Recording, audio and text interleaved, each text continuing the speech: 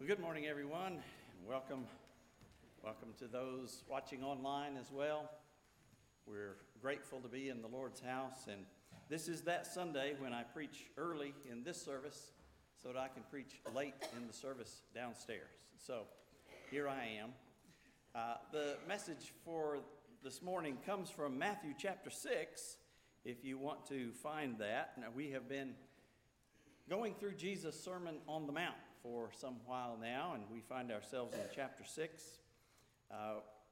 Jesus has warned about hypocritical righteousness, and he has taught that the kind of prayer that God rewards is secret and simple, not hollow and hypocritical. We've already discussed some of that, and today we're going to look at the rest in this part where Jesus teaches about prayer. We will see how Jesus teaches us that we should pray. So in Matthew chapter 6, I want us this morning to focus on verses 7 through 15. And if you're able, I invite you to stand with me as I read these words of Jesus for us. Matthew chapter 6, beginning in verse 7, Jesus says, "And when you pray, do not keep on babbling like pagans, for they think they will be heard because of their many words. Do not be like them, for your Father knows what you need before you ask Him. This, then, is how you should pray. Our Father in heaven, hallowed be your name. Your kingdom come, your will be done, on earth as it is in heaven. Give us today our daily bread. Forgive us our debts, as we also have forgiven our debtors. And lead us not into temptation, but deliver us from the evil one. For if you forgive men when they sin against you, your heavenly Father will also forgive you. But if you do not forgive men their sins, your Father will not forgive your sins." Thank you. Please be seated. Now, the first two of these verses in this passage, verses 7 and 8, have to do with empty and repetitious prayers. Jesus says, don't keep babbling like the pagans. They think they'll be heard because of their many words. You know, this could have to do with chanting oneself into a sort of self-hypnosis as a substitute for prayer. There are Eastern religions that are known for that. Some charismatic groups, even in the Christian faith, do some of that as well. Endless prayers that drone on and on. The many words Jesus speaks of here. This wasn't just a characteristic of pagan prayers either. Jesus spoke of Jewish scribes who, for a show, make lengthy prayers in Mark chapter 12. None of that, Jesus says, is particularly influential in God's eyes. Doesn't persuade Him particularly one way or the other. Now, Jesus doesn't forbid long prayers. He Himself is said to have prayed all night in Luke chapter 6. Nor does it prohibit repetition, because the Bible tells us that Jesus repeated His prayer in the Garden of Gethsemane 3 times before His arrest. But Jesus does discourage the idea that God is won over, persuaded by lengthy prayers or empty prayers. John Bunyan of Pilgrim's Progress fame said, "When you pray, let your heart be without words rather than your words without heart." We need to be focused when we pray. We need to be in the moment, not just going through the motions, babbling on and on and on in many words. Because after all, as Jesus says in verse 8, God knows what we need even before we ask Him. March the 1st of 1950 was a Wednesday. And like every Wednesday before, choir practice was scheduled for that evening at the Westside Baptist Church in Beatrice, Nebraska. The 15 members of the church choir were always present and singing by 7:25 in the evening. Many of them often showed up early to get ready to visit to have some fellowship. But that night, one by one, and even two by two, they all had excuses for being late, which was very unusual and unpredictable in that context. Marilyn Paul, the church pianist, overslept during her after-dinner nap, so she and her mother Martha were late. A high school sophomore who was a member of the church choir was having trouble with her geometry homework. It delayed her, so she was late. Royina Estes and her sister couldn't manage to get their car started, so they couldn't get there. They were late. Pastor Walter Klemple and his wife and daughter were also late because at the last minute her daughter had to change her dress and the one she was wearing needed to be ironed. That's when they ironed dresses back in those days. A man named Herbert Kiff, he was finishing up an important letter. He wanted to drop it off at the post office on the way, so he was late. Harvey All just lost track of time, got distracted, and he was late. Another was waiting for the end of a radio program, and the young lady who was riding with her was late with her, obviously. And one by one, all of them were late, all 15. And they all had excuses. At 7:25, when the choir rehearsal was always underway, not one soul was in the choir loft, not even in the building. And that had never happened before. It was the only night anyone could remember that the choir hadn't gathered on time. And at 7:27 p.m., a gas leak was ignited by the church furnace, and the whole church blew up. The building was destroyed, but not one of them was hurt. Now, we don't know in God's mysteriousness why He does that in some instances and in others does not. But what we do know is what Jesus tells us here. Your Father knows what you need before you ask Him. And yet, we're told to ask. We're instructed to pray. And Jesus goes so far as to tell us how to pray. This little section is known as the Lord's Prayer, but it would be better called the model prayer or the disciples' prayer because it's the way Jesus taught us to pray. I like Dallas Willard's definition of prayer. He says prayer is intelligent conversation with God about matters of mutual concern. Very good definition. Or another similar one, talking with God about what we are doing together. That's prayer. And we're told by Jesus not to do that in a hypocritical kind of way. We've already looked at the section about hypocritical prayer, praying on the street corners to be seen by men. Jesus says, go into a solitary place by yourself, pray there in secret, and God who sees in secret will reward you. Now, one of the reasons we're told to pray in a solitary way is so that we can hear from God as well as speak to God. Former President Richard Nixon was once reflecting on the prayer habits of his Quaker grandmother, and Chuck Colson heard that, included it in his book, Born Again. He records that Nixon said, when I was 8 or 9 years old, I asked my grandmother, a very saintly woman, a little Quaker lady who had 9 children, I asked her why it was that Quakers believed in silent prayer. She said, what thee must understand, Richard, is that the purpose of prayer is to listen to God, not to talk to God. The purpose of prayer is not to tell God what thee wants, but to find out from God what He wants from thee. Well, there's certainly truth in that. We want to hear from God, and when we're alone and quiet, it's much easier for us to hear His Spirit speaking into our hearts. But Jesus does say that we do also talk to God. And here's the model for it as Jesus gives it to us.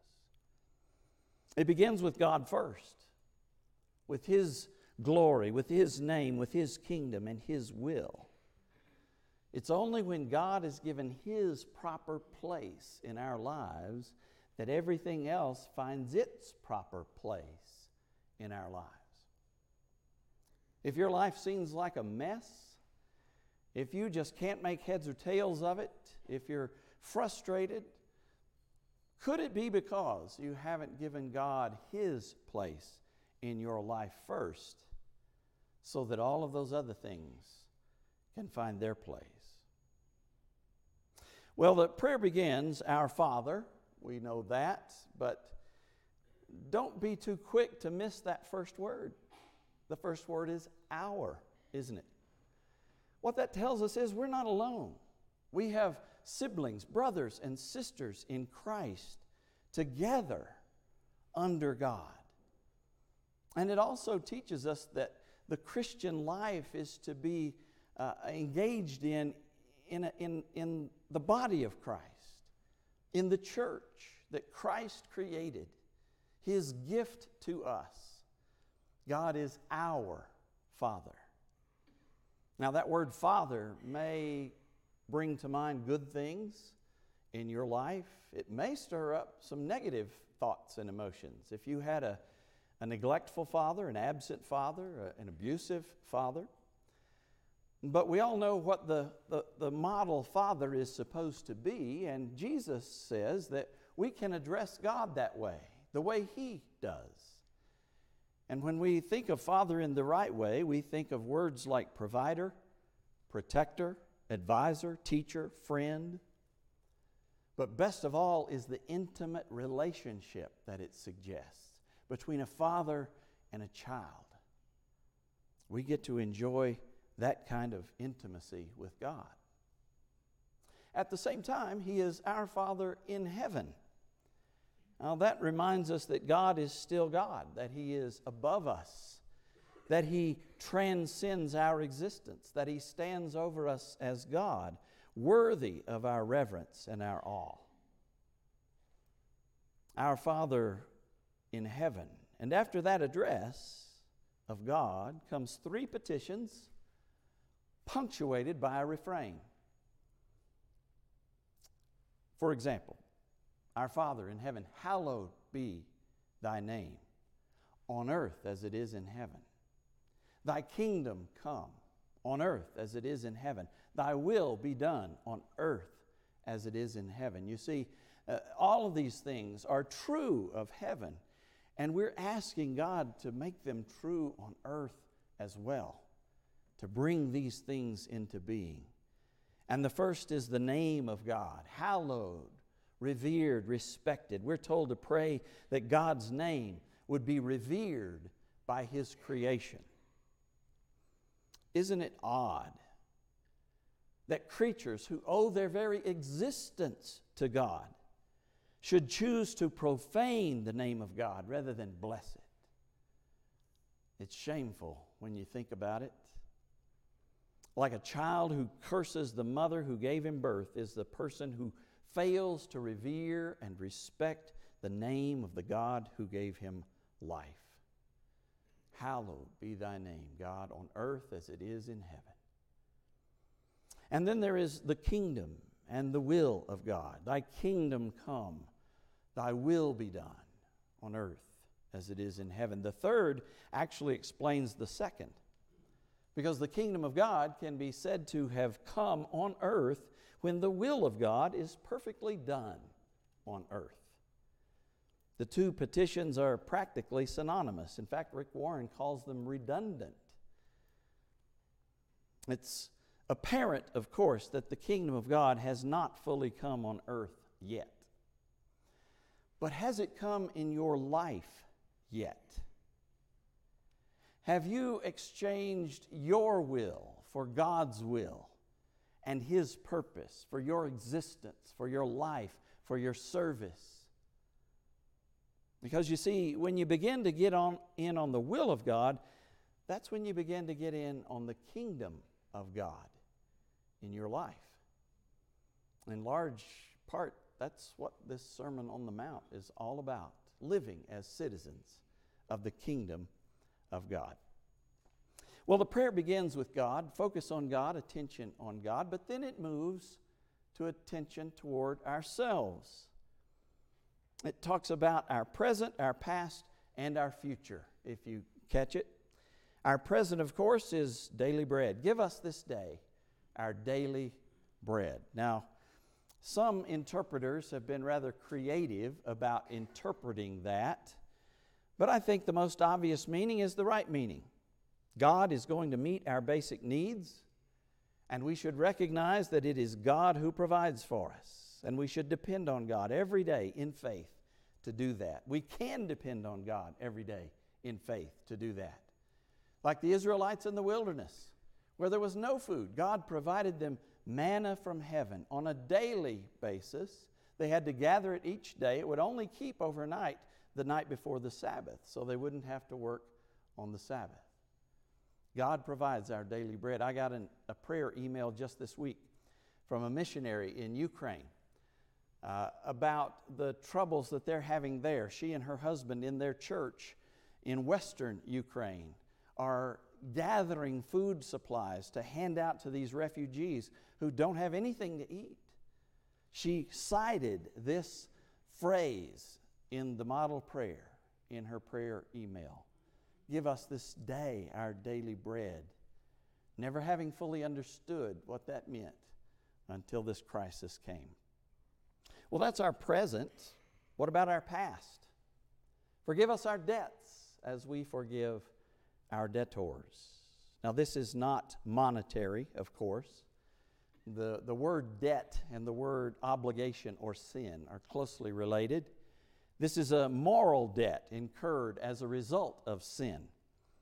So debts in this case are equivalent to sins. In fact, in the parallel of the Lord's Prayer in Luke, in modern translations, it renders it, forgive us our sins. We often recite, and you will a bit later in the service, the King James Version of the prayer, which says, forgive us our trespasses, which are sins, transgressions of the law of God and the will of God.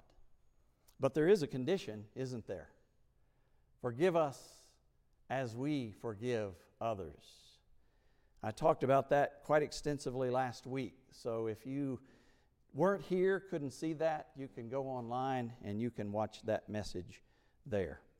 I do want to make one quick point here, though, and that is this. Leon Morris, in his commentary, says, note that it is our debtors that are to be forgiven, not debts. In other words, it's personal. It's the person that we extend forgiveness to. We can't just say, well, I'll forgive you for doing that, but I'm going to hold a grudge against you forevermore. We have to forgive the person if we expect forgiveness from our Heavenly Father. That's our past, the sins that have preceded us, but the future is addressed as well. And lead us not into temptation, but deliver us from evil. The humorist Robert Orban said most people want to be delivered from temptation, but would like to keep in touch. There is some truth in that. I'm reminded of the young couple, newlyweds, if you will. They were struggling financially. They were having a hard time making ends meet, and so they agreed that whenever either of them was tempted to make an impulsive purchase, they would employ a strategy that Jesus used and say, "Get thee behind me, Satan." Well, one day the wife came home with an expensive new dress. The husband said, "Honey, didn't you remember to say, 'Get thee behind me, Satan'?" She said, "I did. I remembered. I said it." "Then what happened?" he asked. She said, "Satan said, 'That dress looks good from back here too.'"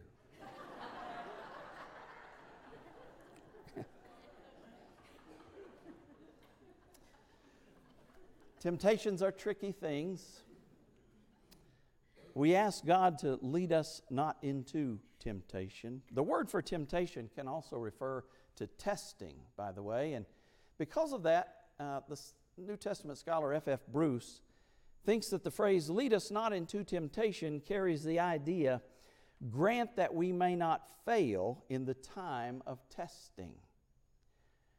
I think there's some legitimacy to seeing it that way. God, help us not fail in the time of testing. We've just come through a severe time of testing in our world and in our nation and in our churches. And too many have failed and fallen away. I think there's a legitimate flavor, a legitimate shade of interpretation to that would fit there. But another scholar reads it more like this: lead us, not into temptation, but deliver us from evil. Whatever idea may be correct, the prayer certainly compels us to seek God's leadership and protection in life. And it goes without saying that we have a certain responsibility not to lead ourselves into temptation, doesn't it? If we want God to help us, we need to take some ownership of that as well. If you struggle with alcohol, for example, don't drive home by the liquor store. If you struggle with lust, guard your eyes from tempting sights. If you struggle with meeting your budget, overspending, then leave your debit and credit cards at home when you go out each day. Not all temptations can be avoided, but we can take action to resist them. It's not a sin to be tempted. Jesus was tempted. But we can resist that temptation, and we ask for God's help to do it. Remember what Martin Luther said. Temptation is like the birds. We can't keep them from flying over our heads, but we can keep them from building nests in our hair. And so we pray, lead us not into temptation. And then there is the benediction that is not included in most modern texts. Thine is the kingdom, the power, and the glory forever. The older and better Greek manuscripts don't include that. It's not found in Luke's parallel, but at least one reputable New Testament scholar argues for its originality, and perhaps Jesus did use that from time to time. It's certainly wise and good and accurate and true. And it takes our attention away from ourselves again and puts it back on God where it belongs.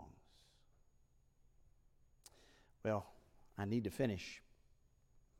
And I'll do so with a little story. It may just be that, a story. I don't know if it happened or not, but as the story goes, there was a little boy from New Haven, Connecticut, who was learning to recite the Lord's Prayer, and his mother thought that the pastor ought to hear his unique take on that prayer. So she took him to visit the minister, and the minister asked the boy to recite it for him. And this is what the boy supposedly said: Our Father, who art in New Haven, how do you know my name? Well, the pastor was amused, naturally, but he complimented the boy on his work, and he turned to the mother. He said, he doesn't recognize it, but your son has hit on two very important truths. One is that God is near us, where we are, where we live, and that God knows our names. The little boy misquoted the prayer, but he communicated biblical truth. God does know where we are. He cares about us. He knows our names, and He's waiting to hear our prayers. So let's pray. Father, we are so grateful that You hear our prayers. You teach us how to pray. You instruct us to bring our needs to You and have faith and trust that You will meet them. God, I pray that we would do so. I pray that Your will would be done on earth, that Your kingdom might come on earth, that Your name might be glorified, hallowed, respected. I pray, God, for Your protection against the evil one, the temptations that come our way. And I pray that You would help us to be forgiving, as You have been so graciously forgiving toward us. Teach us these lessons this day, Lord, and help us to employ them in our lives, we ask. In Jesus' name, amen. A bit later in the